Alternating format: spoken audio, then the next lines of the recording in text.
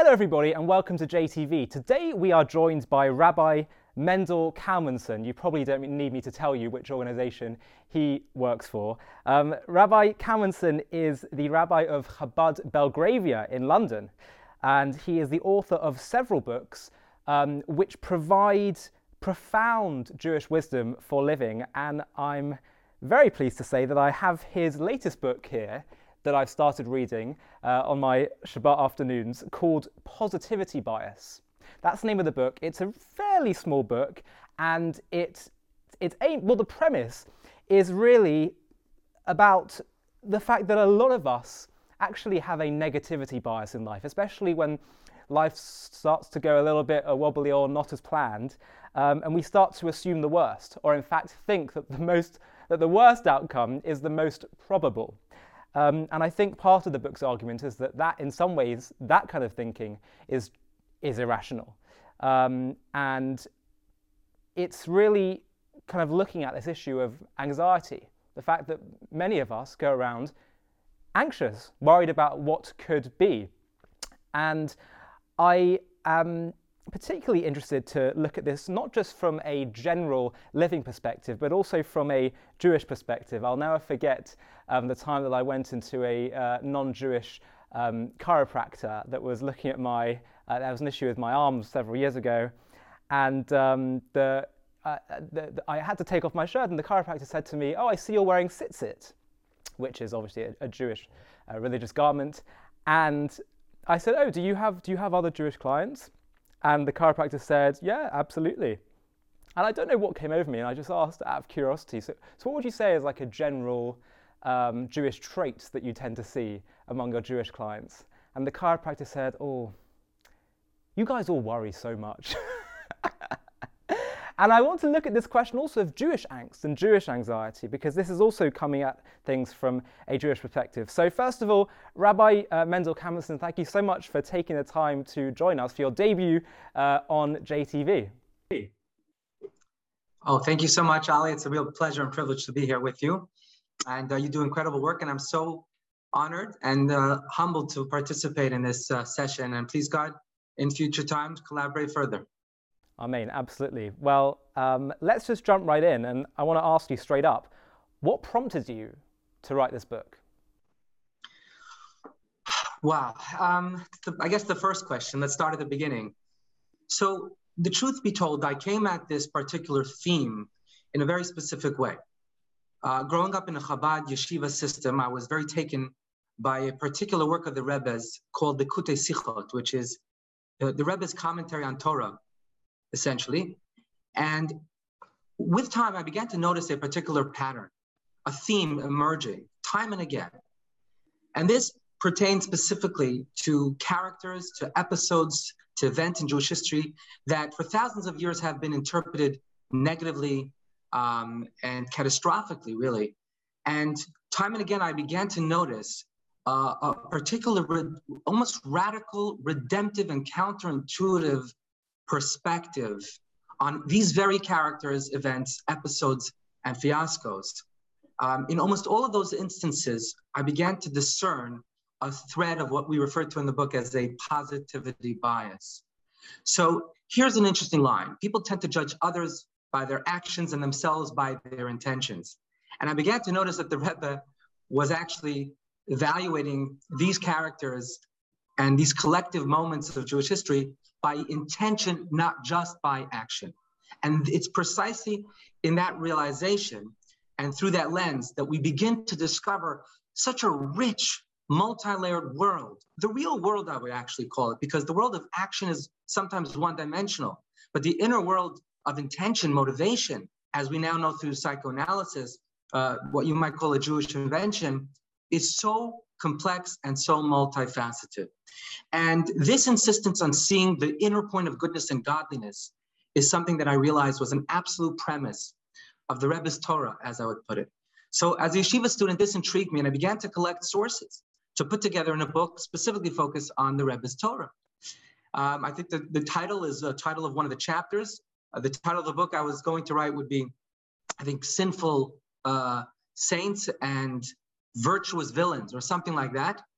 And then as time wore on, I began to research the Rebbe a little more exhaustively in the sense of trying to understand his leadership model, his personal encounters with so many, his perspective on human well-being, et cetera, et cetera, et cetera. I began to see that this positivity bias was not just something directed at a academic exercise, you might say, in Torah, but rather was something all pervasive, all encompassing.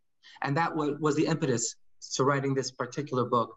And I will say that on a personal note, I feel like we live in a time, an era or age of cynicism. Every era has its particular challenge, let's just say.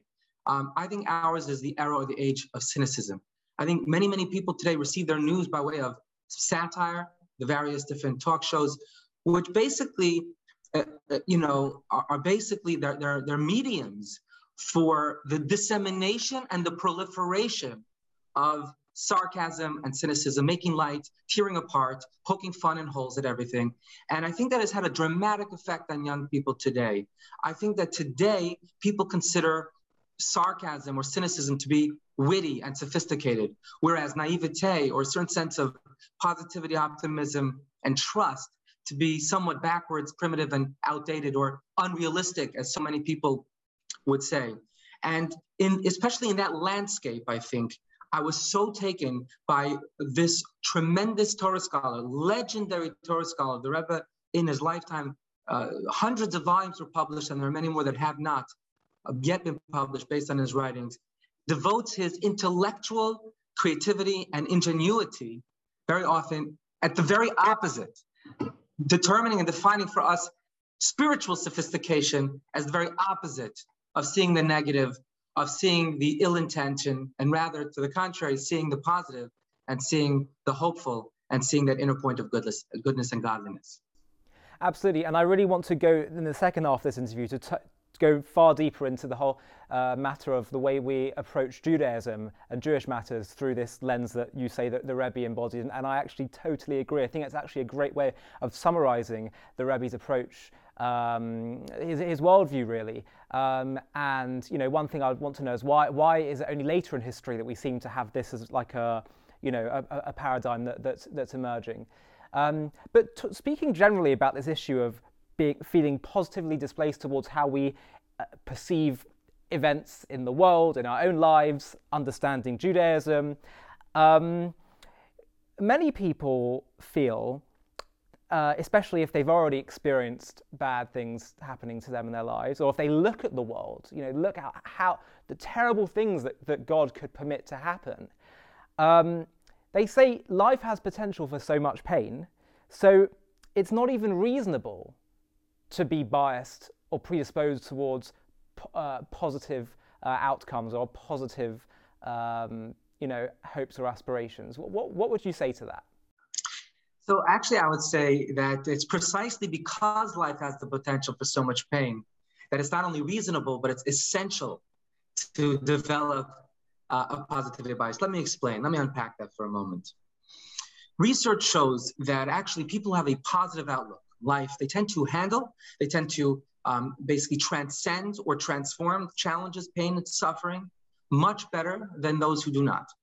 For example, here's a nice line that Shimon Peres would say that both pessimists and optimists die the same deaths, but they live very different lives. But I would actually beg to differ based on research that I read up in the BBC. Optimists actually tend to die different deaths as well.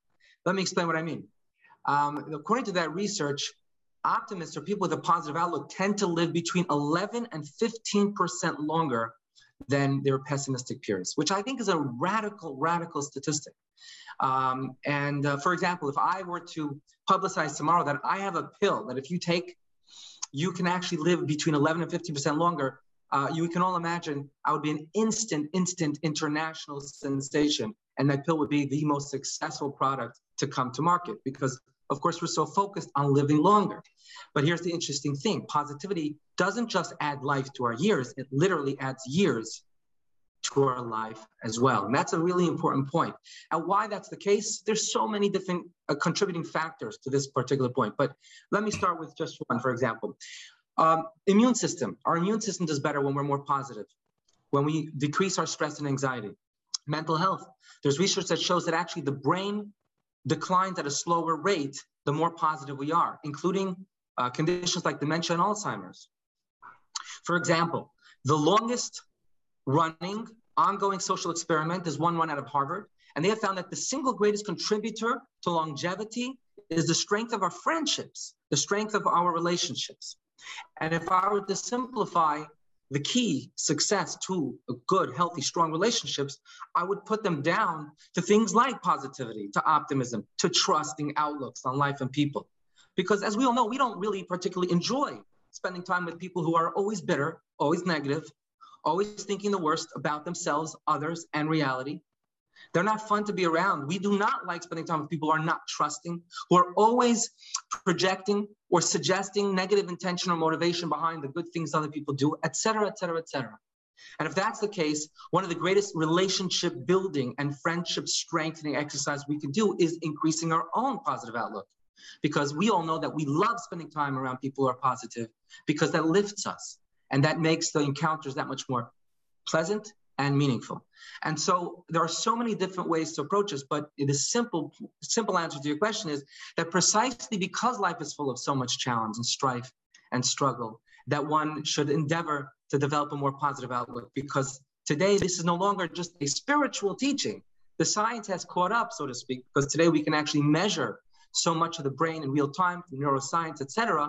And now we know how physiological, emotional, psychological, and mental health is so deeply embedded, enmeshed, and intertwined and reinforced through one's mindset, especially of a positive biased nature. It is fascinating that positive mindset can impact the body and one's experiences in such a positive way. But my question was more about how reasonable it is, rational is, to expect more positive outcomes, to be more on the side of optimism. And what would you say to someone that say, look, I'm not denying that it's better, more healthy for me to have a positive expectations, but how can I justify that internally, that bias towards positivity?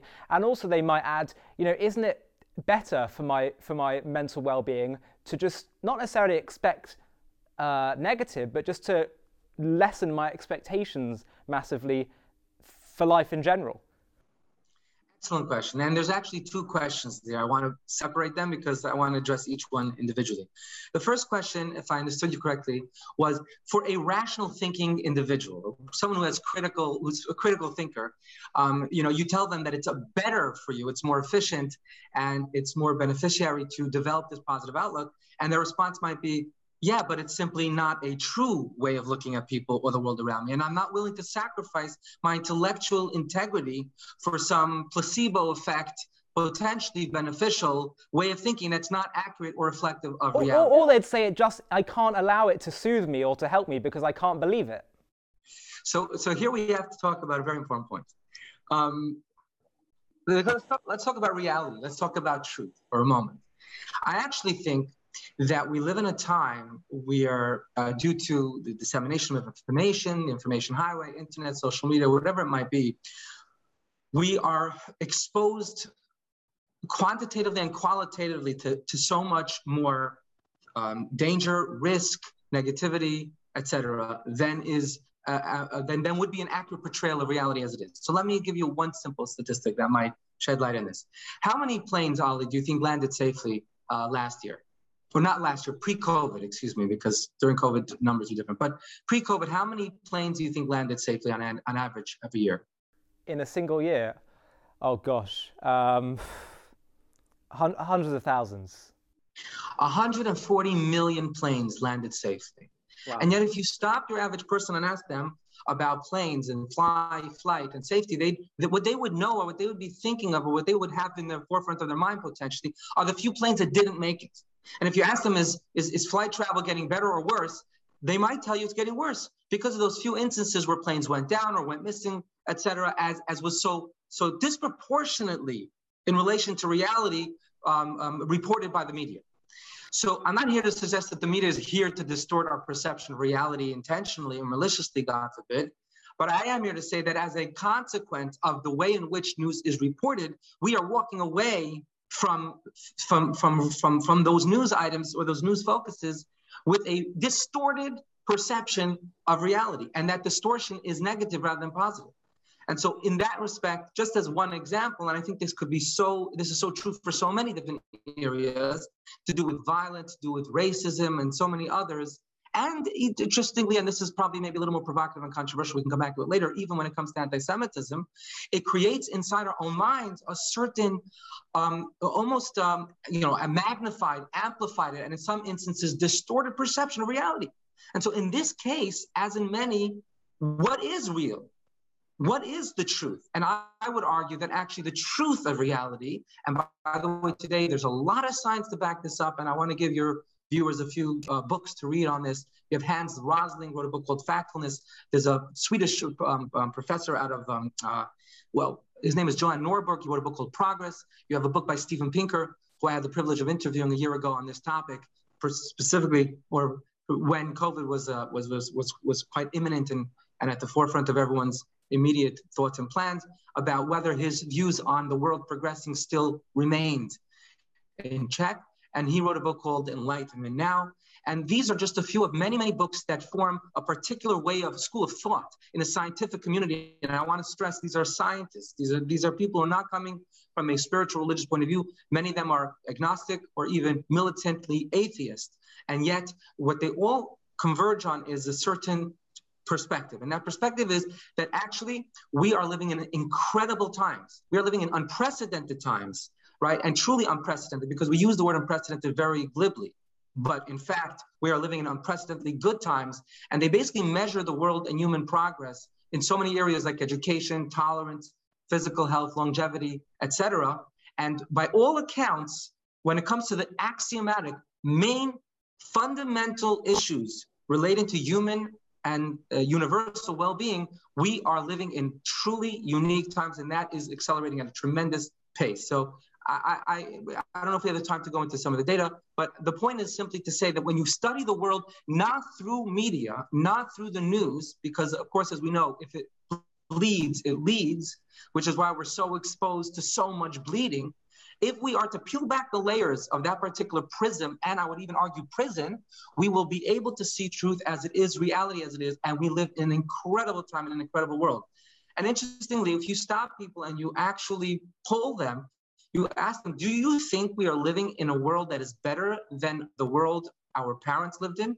In other words, is there a forward march to history, or, are we regressing?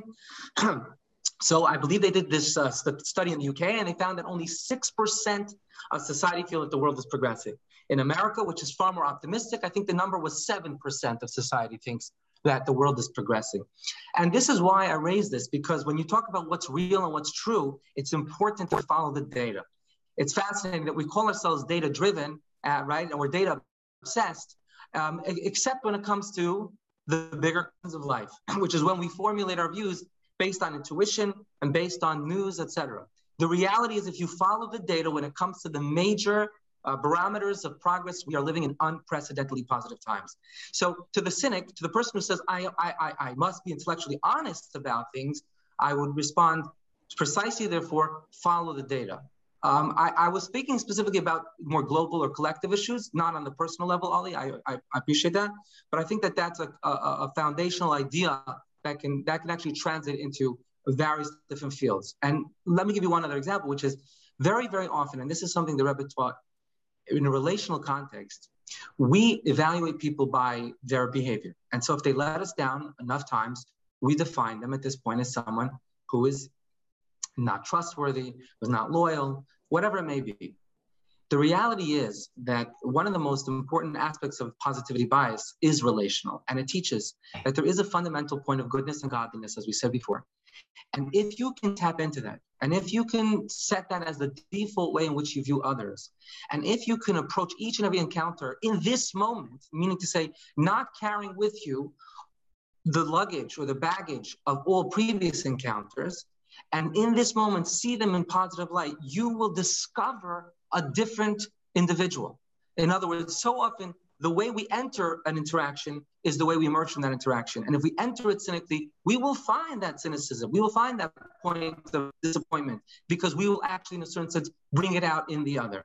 And one very final point on this is I think that if we change the way we look at people, the people we look at can change.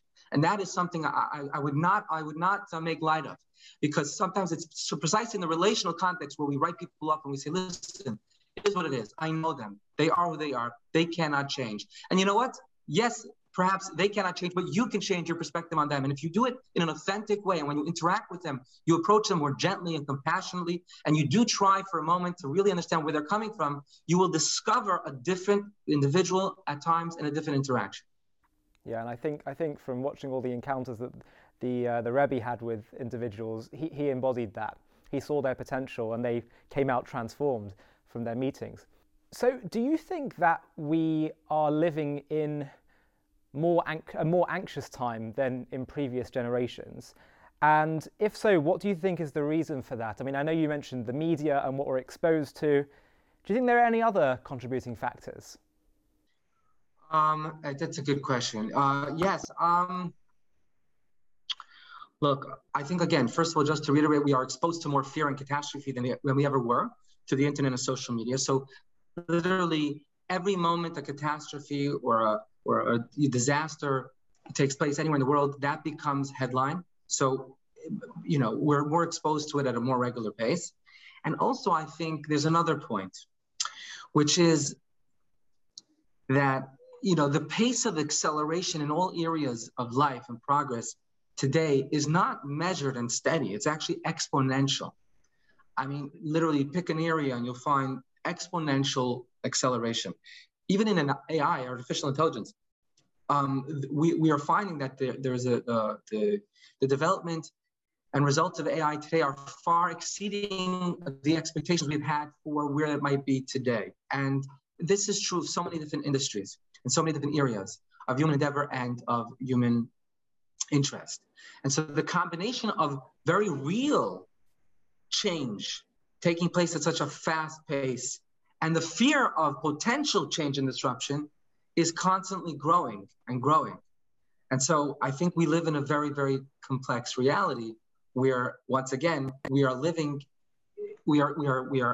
exposed to so much more news, to so much more information, and particularly of a negative nature and kind. And then on the social level, I think there's another point to introduce, which is discontent. So here I want to focus for a moment on social media, but I must stress that, of course, the Hasidic approach to everything in life is that it's fundamentally neutral and can be used for positive and negative. I mean, we can all agree social media has incredible power to transform the world for the good. At the same time, Hashem created balance in the world, and everything that has huge potential in the positive was created and designed in a way that can also be harnessed for the negative. And so just take for a moment a simple scenario. You're sitting with friends at a restaurant, you're having a great time. And then you make the mistake of looking at your Instagram or your Facebook.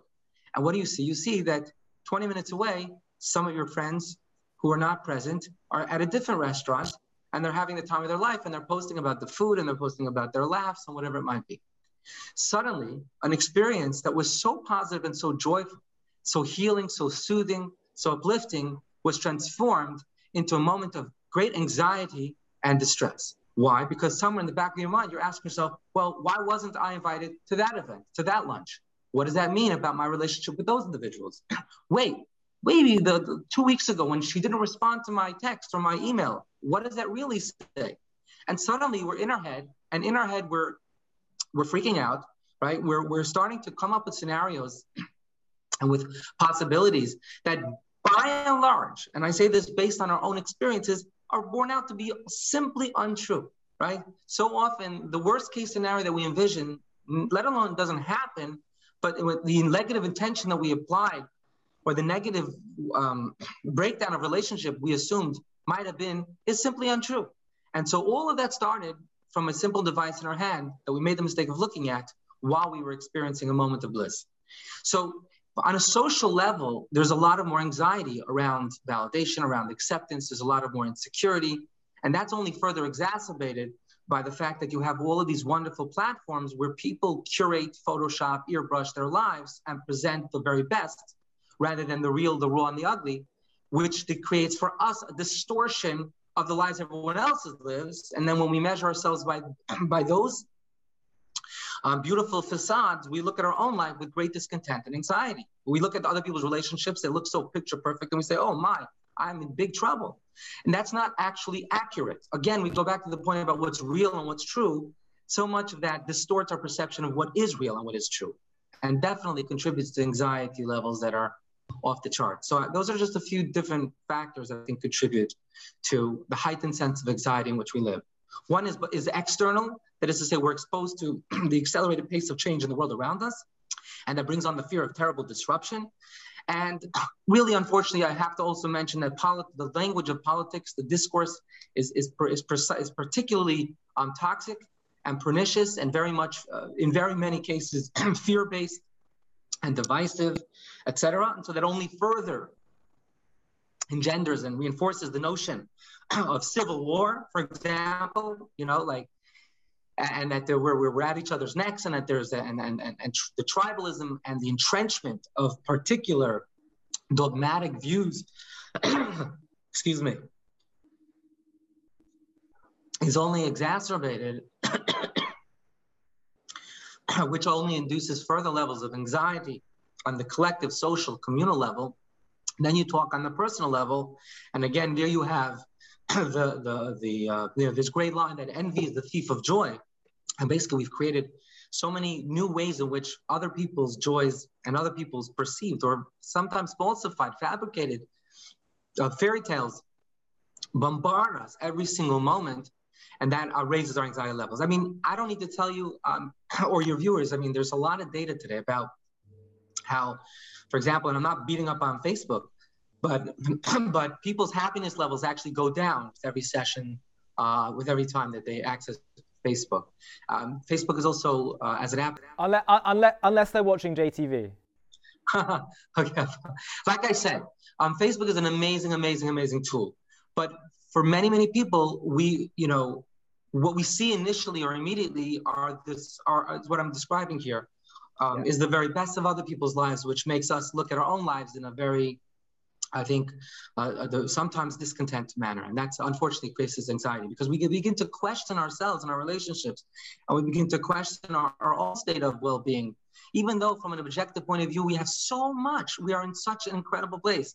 But because we see, again, all of that, it creates in us a certain sense of discontent and anxiety. So give our viewers a bit of a flavor of the book. Can you give us some of the practical, some of your favorite practical tips from the book to help achieve a more positivity bias in general life?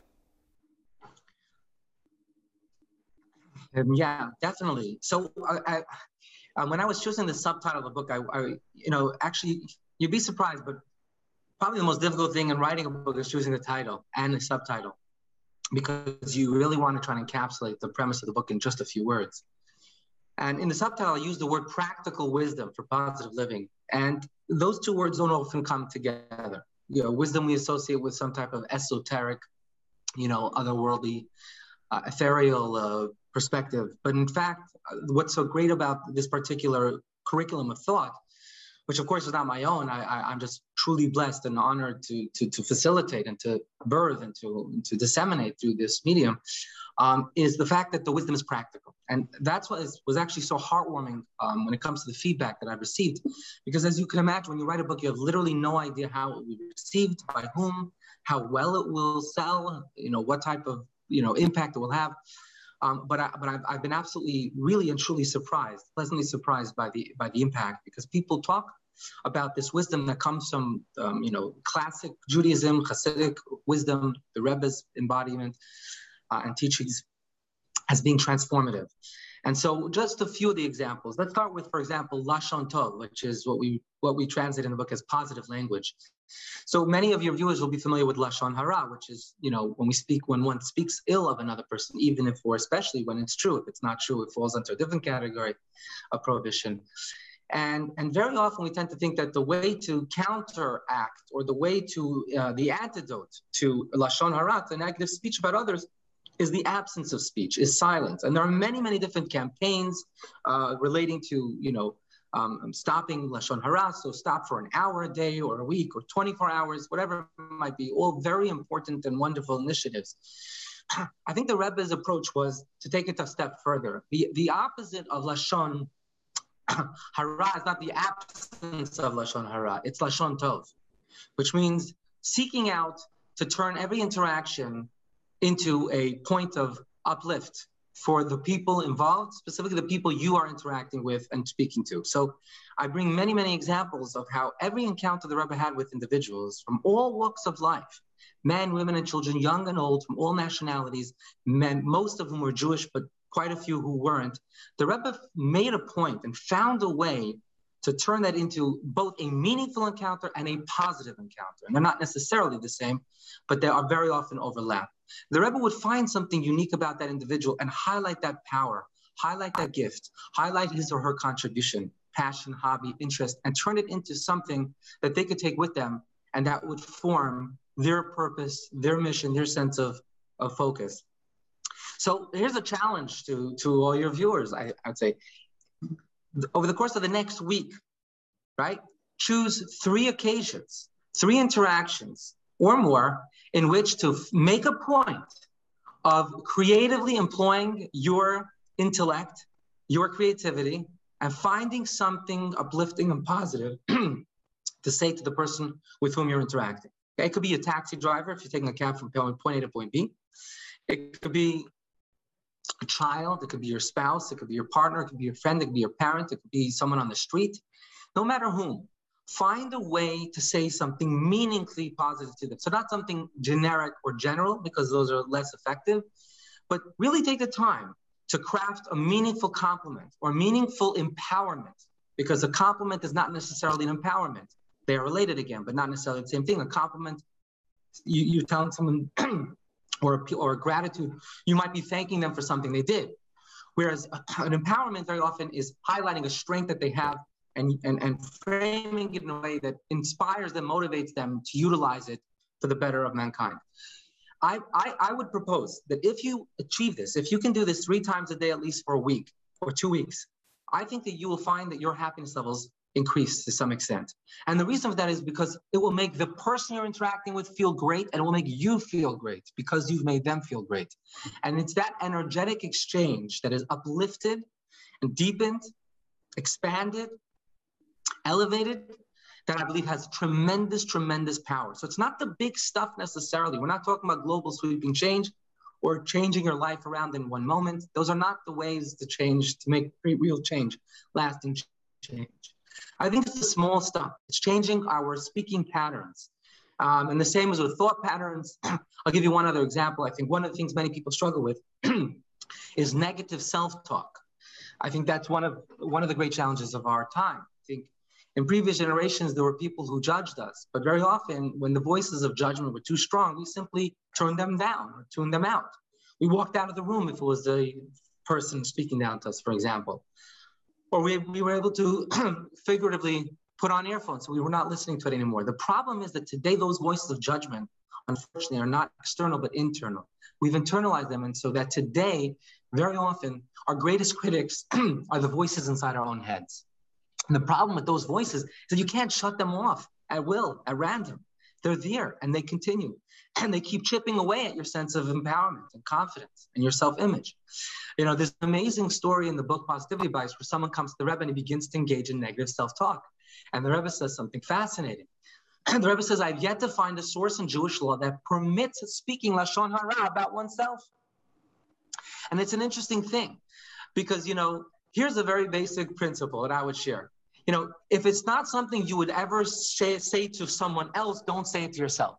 So, for example, you're at the dinner table. If you have a guest and they spill the wine or they spill the water, okay, would you get up and rage and scream at them and say, oh, you're such a klutz. You're so clumsy. Here you go again. You would never do that in decent company. And yet, oftentimes, we find it okay to tell ourselves or to scream at ourselves or to enrage against ourselves in much the same way. How often do we find ourselves saying, oh, I'm such an idiot, I'm so stupid, I'm so lazy, fill in the blank. Every person struggles with a different area of development. And that becomes the point of self-focus and self-judgment. And it corrodes, and it slowly but surely shifts our own self-perception, which is terrible. It's debilitating, and it's simply untrue to talk about the truth of who we are and our capabilities. And in this respect, I think we might say, not love your neighbor like yourself, love yourself like your neighbor. What you wouldn't do unto another, don't do unto yourself. And the same sometimes happens internally when it comes to our emotions, right? We have an impious thought, we have an impure thought, we have an immoral thought, and that's only natural. That just means you're human, and that thought comes knocking at your door. So yes, you have the choice to accept it, to embrace it, to celebrate it, or to denigrate it, to push it away. But very often we become upset ourselves for even experiencing those particular appetites, or those particular attachments, or those particular natural impulses and instincts, and we call ourselves, or we beat up on ourselves, or we define ourselves as X, Y, or Z. All of that stuff has no place from a positivity bias point of view. In other words, the very same way we are encouraged to find the point of goodness and godliness in others, we must attempt to do the same in ourselves. So a practical challenge would be to cut out negative self-talk. One interesting way to do that is to take a little notepad or use your phone and open up a page in Notes and begin to record the amount of times you engage in negative self-talk. You will find, if you actually measure it, that you might be doing it a great deal. And if that's the case, make a point of challenging yourself for a week or two to stop. And it's the self-awareness and it's the consciousness that you're doing it that will contribute to its cessation. And hopefully that will create an internal space of calm, peace, gentility, and compassion. And I think what I'm sharing with you is not new, it's not radical. Today, so much of the self-help world talks about self-love, talks about self-compassion. And that, I believe, is another positivity bias practical takeaway. So we've spoken a bit about our relationship with others and how this impacts that, and also one's relationship with themselves. But I also want to talk about our relationship with God and spirituality. And certainly the book is very Jewish focused.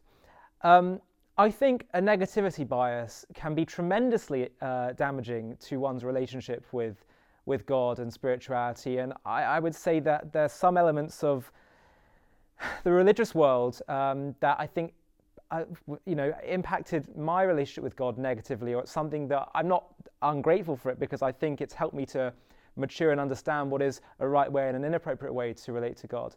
One of the things that I think is so beautiful about Hasidus, and certainly the Rebbe's way of seeing things, is that it actually re-understands Torah and characters within Torah and episodes in Torah in a far more positive way. And I used to think when I'd hear that, oh, that's very cute, that's very nice. But actually now, as I've gotten older and understood these perspectives more deeply, I actually think they're touching into far deeper realities, and they're actually much truer. So I wondered if you could speak about how, for example, I've watched a lot of Rabbi Manis Friedman's content where he talks about issues like Adam and Eve and the flood and all these kind of issues in a far more compassionate way. And I think it really helps us relate to God, because when we stop judging others so harshly and feeling like there's such heavy judgment, we're able to, and I think one of the important things to recognize is the fact, if we can be forgiving to others and compassionate, surely God can with us, if not infinitely more so. And it's so much more healthy. So the question I want to ask is, how has negativity bias affected our relationship with Judaism? Where do we go wrong? How can we correct this? And one other thing to throw into this, why is the Rebbe's approach and the Hasidus approach, is it something that why is it something that came so late in history? Really, is my question. Wow, excellent questions and beautiful. I really appreciate what you shared about the way in which over time you began to see those deeper redemptive interpretations as actually more accurate. And that takes into account the holistic approach, which is not one-dimensional, but multifaceted and multidimensional. But you actually asked a number of questions, so let me try to unpack them. I'd like to approach it from the collective historical point of view and then from the individual point of view as well. Let's talk about something that's very much in the news, very much on the forefront of Jewish consciousness, especially today. I mean, I grew up in the 90s, which I would say was the golden era, in the sense that I don't think anti-Semitism was a palpable present reality. In fact, Alan Dershowitz wrote a book called The Vanishing American Jew. And in his introduction, he writes that there were two greatest threats to Jewish people has been historically anti-Semitism and assimilation. And he writes that anti-Semitism is thankfully a thing of the past, which is why we need to focus on the second and real or imminent threat, which is assimilation. And I find that very interesting in terms of a historical insight into that time. During that time, anti-Semitism wasn't a very real threat in the lives of many Jewish people living in open societies. Today, that reality has changed for a variety of reasons, which we won't go into. The point of the matter is, when it comes to formulating Jewish identity, I think the Rebbe's approach was radical, was redemptive, from the times after the Shoah and throughout. And it's actually something that Rabbi Sacks of blessed memory pointed out, that he wrote about very often. I'd actually like to quote some of his words. In his own words, Rabbi Sacks says, "I've read many works of post-Holocaust Jewish theology, and they all ask the same question. They ask, what unites us, the Jewish people, today with all of our divisiveness and arguments? And in them, I read the same answer. What unites us as Jewish people today is memories of the Holocaust, fears of anti-Semitism. What unites us as a people is that other people hate us.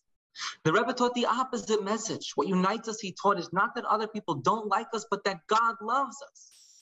That every one of us is a fragment of the divine presence, and that together we are the physical presence of God on earth. Surely that message, spiritual, mystical as it is so much more powerful and so much more noble than the alternative."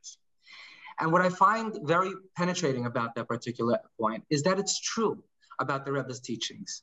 You see, the Rebbe, in a certain sense, attempted to shift the central point of national Jewish focus and self-identification away from the colossal tragedy of the Holocaust and directed instead towards a redemptive future and a joyful present.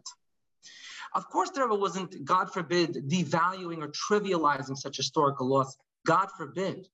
He was only working to ensure that it not come to exclusively define and, I would argue, confine the way that Jewish people view their past and their present and their future. And this is something really powerfully relevant today. Put simply, I think the Rebbe's approach to anti-Semitism was not anti-Semitism, but was pro-Semitism. There is a famous saying by a liberal public intellectual who said that anti-Semitism is bad for the Jews, but it's good for Judaism. The Rebbe disagreed. He said anti-Semitism is not good for Judaism. Judaism is good for Judaism. And so I think when it comes to thinking deeply about how to define Jewish identity for ourselves, for our children, for our communities, and more importantly, how to shift that victim narrative, that persecution narrative, both that pain and suffering of the past and that fear and anxiety for the present and future into a more joyful, optimistic Judaism, I think that is something that is absolutely essential on so many different levels. And that's something that, especially as anti-Semitism rises again, unfortunately, we need to be cognizant of. Because the fact of the matter is that if we raise children whose Jewish identities are dependent on anti-Semitism or the hatred of others, we have given them a superficial Judaism, a negative association to Judaism. And the fact of the matter is, we have robbed them of the real gift and treasure that is Jewish tradition and heritage. That's more in broader sense. When it comes to the personal, so I think Hasidus in general and the Rebbe's teachings in particular have shifted the focus from what you might call a judgmental Judaism. And by judgmental Judaism, I don't just mean Jews judging others, but I mean Jews judging themselves, as you brought up, as you touched on earlier, to a more positive and loving Judaism, a more compassionate, a more understanding Judaism, a more empowering Judaism. And it shifted the relationship between a Jew and Hashem from a place of, harsh judgment and rule and a certain sense of like trembling fear. Yeah, fear and conditionalism. I think conditionalism is how I would put it, which means, I must earn Hashem's love. I must be deserving of God's acceptance. And we've sort of, we do live, Ali, in a very judgmental world, which only exacerbates the judgmentalism around us. We're so quick to cancel. The whole idea of cancel culture, which today is extreme, started off from a more subtle point of view, where someone does something wrong once, their career or their contribution, their legacy is tarnished, is over. And it's so fascinating because the modern world prides itself on being so progressive and tolerant and has become so intolerant in many respects, especially when it comes to human failing. Okay? And here's where we need to draw on the redemptive teachings of Judaism. Of course, in the classical sense, teshuvah, but if unpacked more internally with a whole different soundtrack, a soundtrack that is much more compassionate, more loving. And I think that's something that Hasidus at large really, really made a big deal of. And it shifted the pendulum, you know, and it's about creating that perfect balance of love and awe, right? And by the way, fear of Hashem in Hasidus is translated as awe.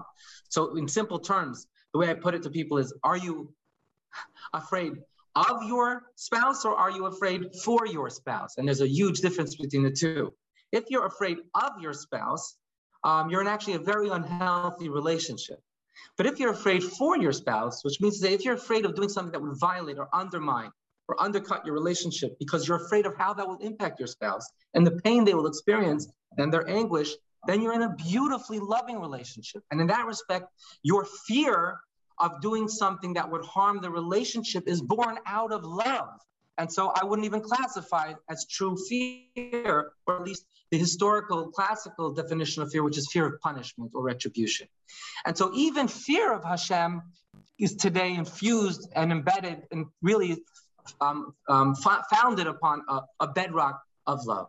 That's really, really important, which brings me to the final point. And there is a chapter in the book about this, Aseh Tov and Sur Meirah, which is, of course, has been a very classic debate among Jewish thinkers from times from ancient times till today. And the basic idea is, say you decide, that's it, enough is enough. I want to become my best version. I want to become more spiritually refined and developed. I want to be more morally attuned. I want to live a purpose-centered life. Okay, I'm ready. What do I do? So there are two different approaches. One is the approach of what was historically known as the Musar movement, which basically said it's then important to take that magnifying glass and to put it on all of your character flaws, imperfections, and slowly but surely make your way through them all, trying to uproot them. And could be a lifetime journey. And by the way, a journey where you do not achieve full success ever, because it's a very arduous and oftentimes Herculean task. That's one approach. The approach basically suggests that before you look to increase in light, so to speak, you must first banish and eradicate your inner darkness. The Baal Shem Tov's approach is radically different. It suggests that actually the first thing you should focus on is engaging in light, in goodness, in kindness, in spirituality, in elevation. And in so doing, you will be elevated to a plane of existence where the darkness matters less, is less manifest, is less palpable. This is, of course, one of the great questions of self-development. How do I progress? Do I first remove all the negativity, or do I put it aside and engage in a life that's completely and utterly focused on positivity? And the Chabad approach and the positivity bias approach leans towards Aseh Tov. Now, of course, this doesn't mean that one shouldn't be dealing with the bigger Sur Meirah issues. Of course, we're not talking here about living a life of compartmentalization, where sometimes you're engaged in terrible stuff and other times in good stuff. That's not what we're saying. And we're not saying that all the good stuff you do discounts or somehow redeems all the negative stuff that we're involved in. That's not what we're saying at all. We're saying that on the behavioral level, ensure that you're in line with Torah and mitzvah. Okay. But beyond that, when you talk about your inner world, your world of intention, motivation, your world of emotion, your world of instinct and impulse, in that realm, don't obsess over all of the character flaws that you have. Instead, utilize all of your energies and your talents and your abilities to bring greater well-being, spiritual life, material success to those around you. Let me give you a little bit of if we talk about it from a psychological point of view, experience life in the flow, in the moment. What do we mean by that? So There's a fascinating story in the Talmud of a great sage who, just before passing away, his students asked him, what are you experiencing? And he was actually crying, or he was very upset, and he said, I'm actually terrified. And they said, why? He says, I do not know which way they will take me in the next world. Meaning, will they take me to Gehinnom? Will they take me to the purgatory? Or will they take me to Gan Eden? To the Olam Haba. And his students were obviously shocked. And it's an obvious question each one of us can ask. This was a Talmudic sage. He was completely pious. He had lived all his life doing only good, only kindness, etc. So how could he even entertain the notion that he might be taken in the opposite direction? And the Rebbe once spoke about this, and he answered something actually very deep. He said, Rabbi Yochanan actually, in his lifetime, never stopped to evaluate his inner world. He was so focused on doing the right thing, on doing goodness, on spreading positivity, on teaching Torah, on Avat Yisrael, and so forth. He was so focused living in such a meaningful and positive way that he never took the time out to sort of do an internal audit and to ask themselves, yes, but have I completely refined myself to my core? Which is why moments before passing, he was terrified, because it is at that moment that he felt it's time to do a self-reckoning, and he didn't feel like he had necessarily, that he had he didn't think at the time that maybe he was on the deepest of levels completely aligned with his outer positive behavior. So I share it with you because, sometimes, let's say, we have physical needs. We're hungry, tired, all of the above. But sometimes when you're engaged in something so meaningful and so powerful and so historic or epic, you're not hungry during that week or during that month when you're so connected or attached to a particular project. You're less hungry, you sleep less, you're less petty, right? You're more transcendent. All the silly things that usually matter don't matter anymore because you're living on a higher plane of existence, right? That is probably the best metaphor I can give towards Aseh Tov. Very often when you lift yourself to that higher plane, the lower appetites, the base impulses are no longer as vocal, because you've shifted your mental and existential and spiritual location to a higher dimension of existence. Right, and it's interesting you mentioned earlier that teshuvah, repentance, should be seen not through, or fear should not be fear of, but fear for. I think that's so true, and I think one of the problems that's happened today when we talk about negativity bias and unhealthy relationship with Judaism or with God, I think, ironically, it stems from what many in the religious world think is a very beautiful idea, which is that God created the world for you. And when you say it's just for you, it means I can't do anything for him, or he has no feeling about what I do. It's just all for me. So that means that everything you're doing is just about serving one's own self, and it becomes exceedingly focused on I've got to refine myself as much as possible, almost like a game. And it ends up being no relationship with God because it's only for me. It's not about him. And actually ends up becoming very self-focused, ironically. And I think one of the things that's really helped shift my relationship with spirituality is understanding that no, this is a relationship of doing something for God's world and for him. And it's actually, ironically, a very toxic idea in my view to say it's entirely for your benefit. 100%. I know actually Rabbi Friedman speaks about this theme a lot, about God needing us, as it were, about us partnering with Hashem. And I think we sometimes say these things in poetic ways, that we look at them in more abstract terms, but if we genuinely and authentically internalize those ideas, suddenly every detail of life, every moment of life takes on a whole new level of urgency and importance. Because I can actually achieve something that contributes to the cosmos, to Hashem, to the universe, to humanity, and so forth. Right, but it's not about what it's much less about how it's gonna impact me. It's more about what I can do for him. So it's an urgency, but it's outward focused. Excellent point, and that's also very much a theme in positivity bias, because again, today we have a lot of data that actually living a self-focused life, even if it's a privileged one, or sometimes especially when it's privileged, actually decreases our happiness levels and gives us a certain sense of inner angst. And actually, there's a lot of research about pro-social giving. That actually, when we give, when we spend our, for example, our resources, our time, energy, or money on others, it actually contributes to our well-being in greater ways than when we spend it on ourselves. So maybe you're familiar with a famous exercise done by Professor Dunn, and many others who have replicated this, where they gave two groups of people, control groups, $20 to spend in one group on themselves, another group on others. And when they came back, they measured their happiness levels, which were relatively the same. But they then did something interesting. They called them back the next week or something like that. And then a week later, they found that those who had spent on themselves, their happiness levels had returned to base level, whereas those who had spent on others, they had maintained those heightened happiness levels.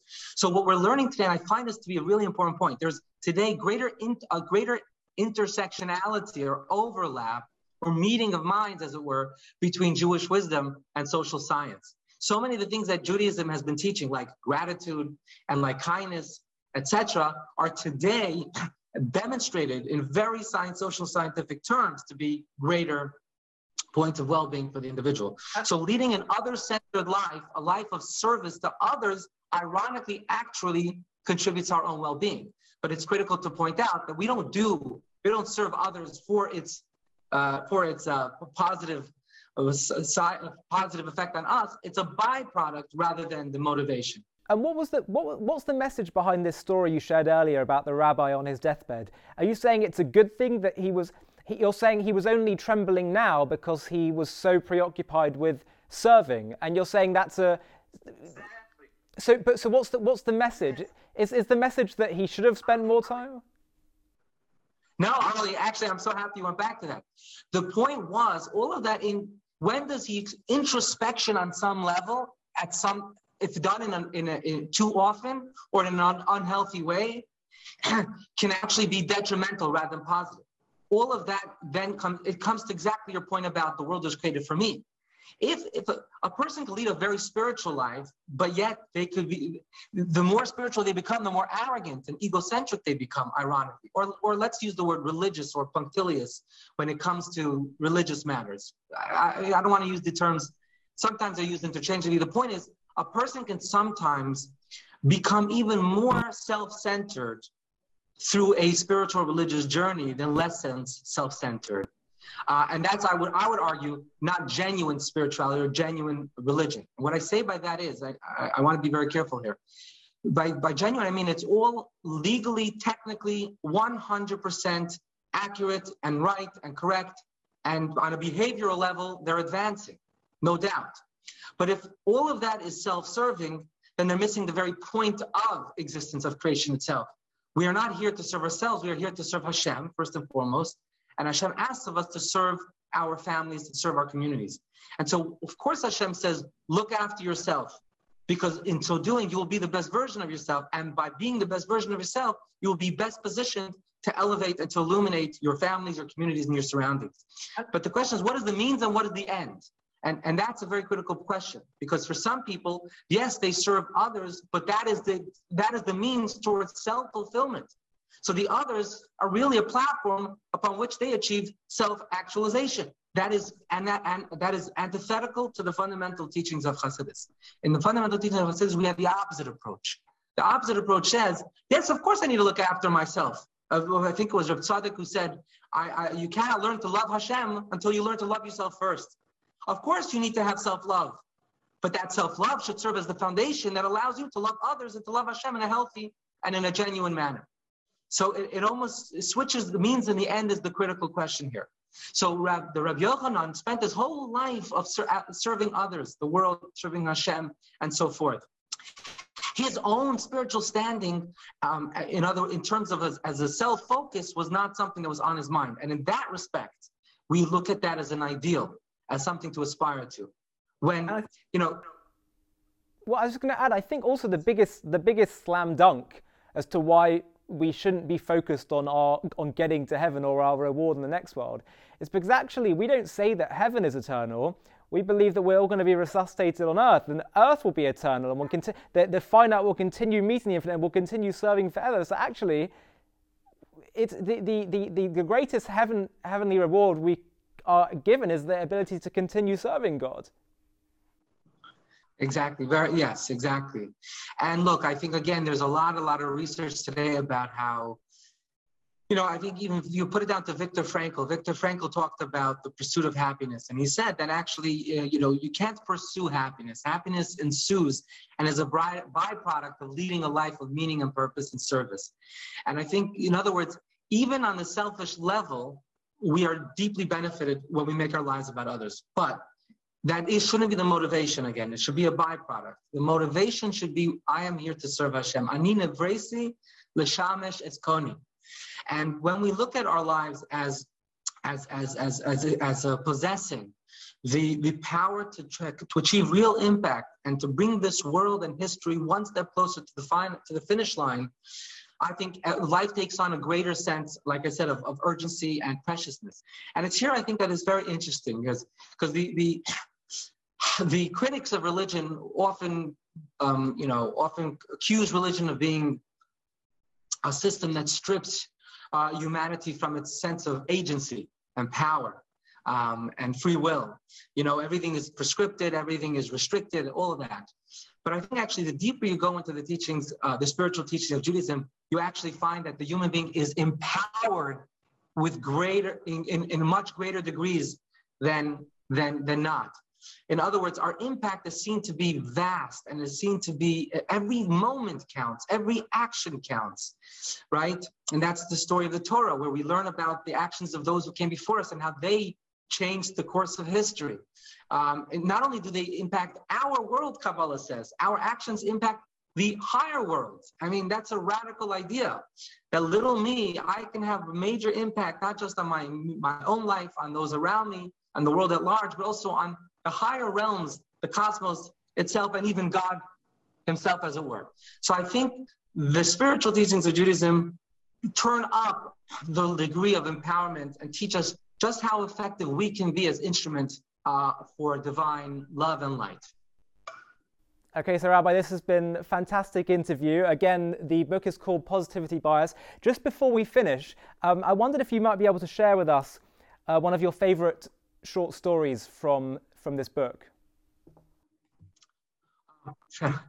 Yes, I mean, there's obviously a lot of stories touch me. I tried to include all of them in the book, and in fact, one of the greatest challenges was not what to include in the book, what to leave out, because we were limited in size.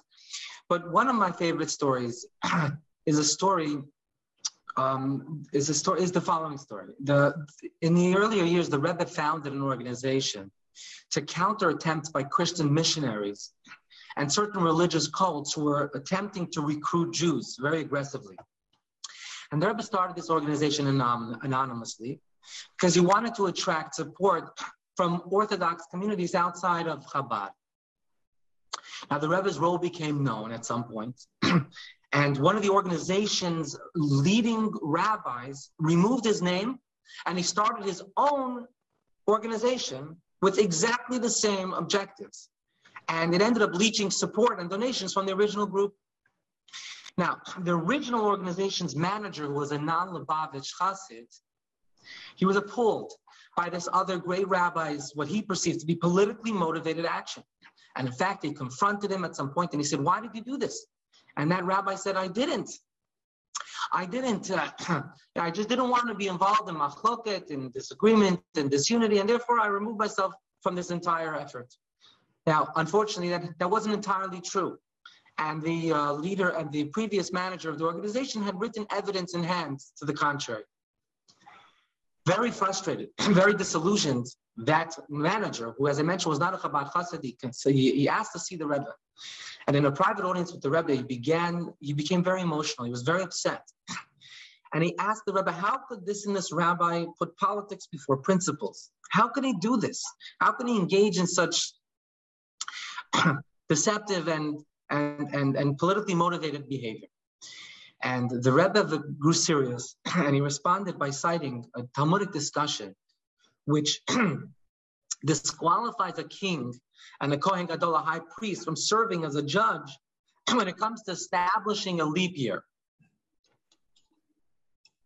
Why are these two individuals, who some would consider literally the greatest of the great among the Jewish people, the high priest, considered the most elevated of the elevated, the holiest of the holy, And the king, of course, also would have had to have been someone very, very, very elevated. Why were these two individuals disqualified from participating in the process of establishing a leap year?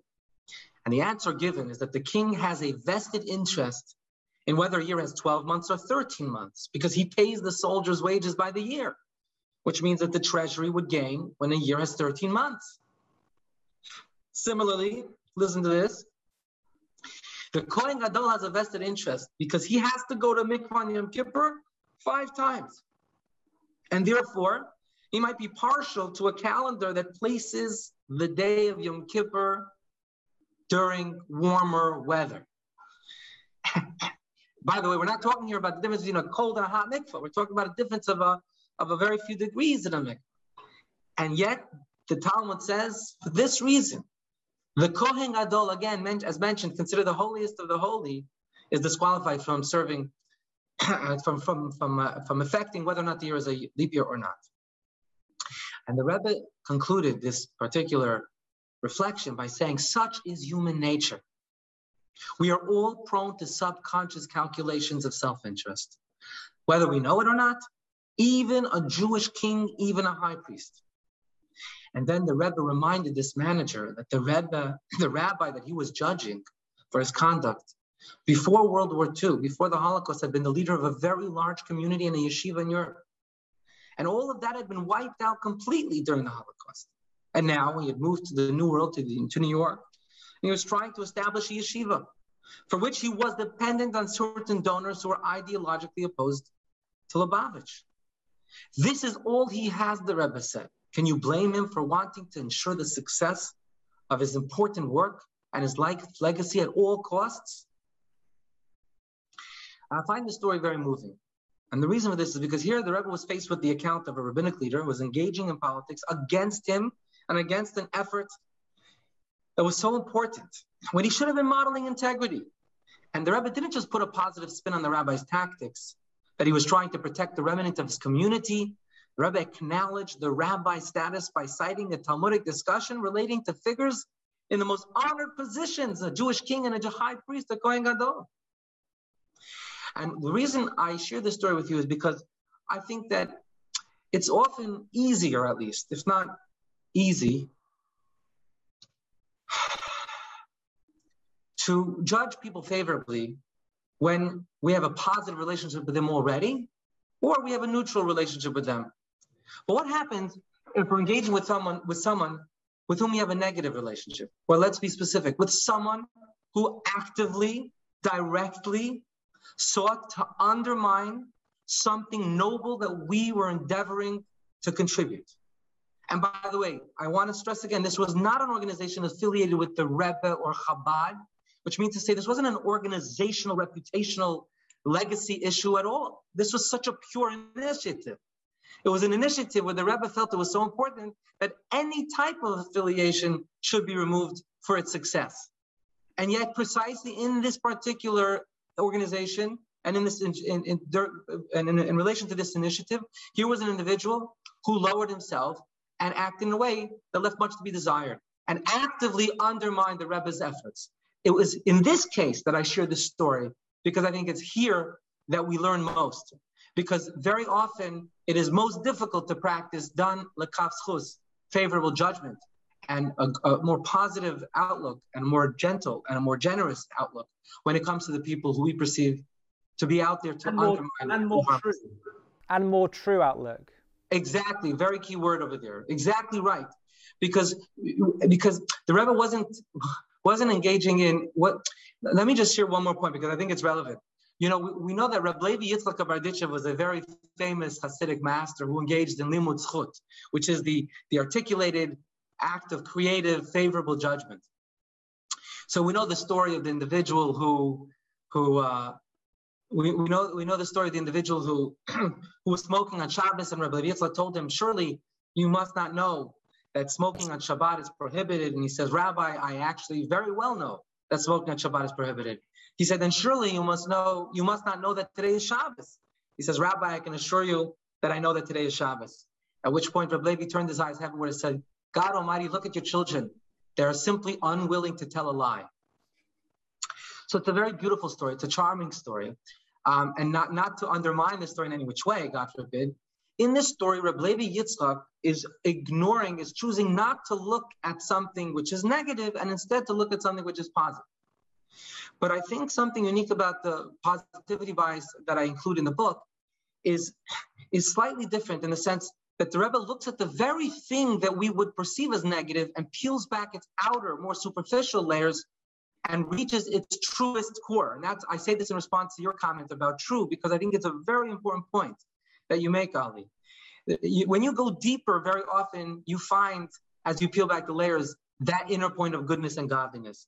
And if we can operate from that vantage point, I believe our actions, our reactions, and our interactions with all around us will be elevated, and we will generate a positive cycle of redemptive generosity of spirit, and we will really, I think, have the power to shape and to change the quality of our lives and the lives of the people we touch.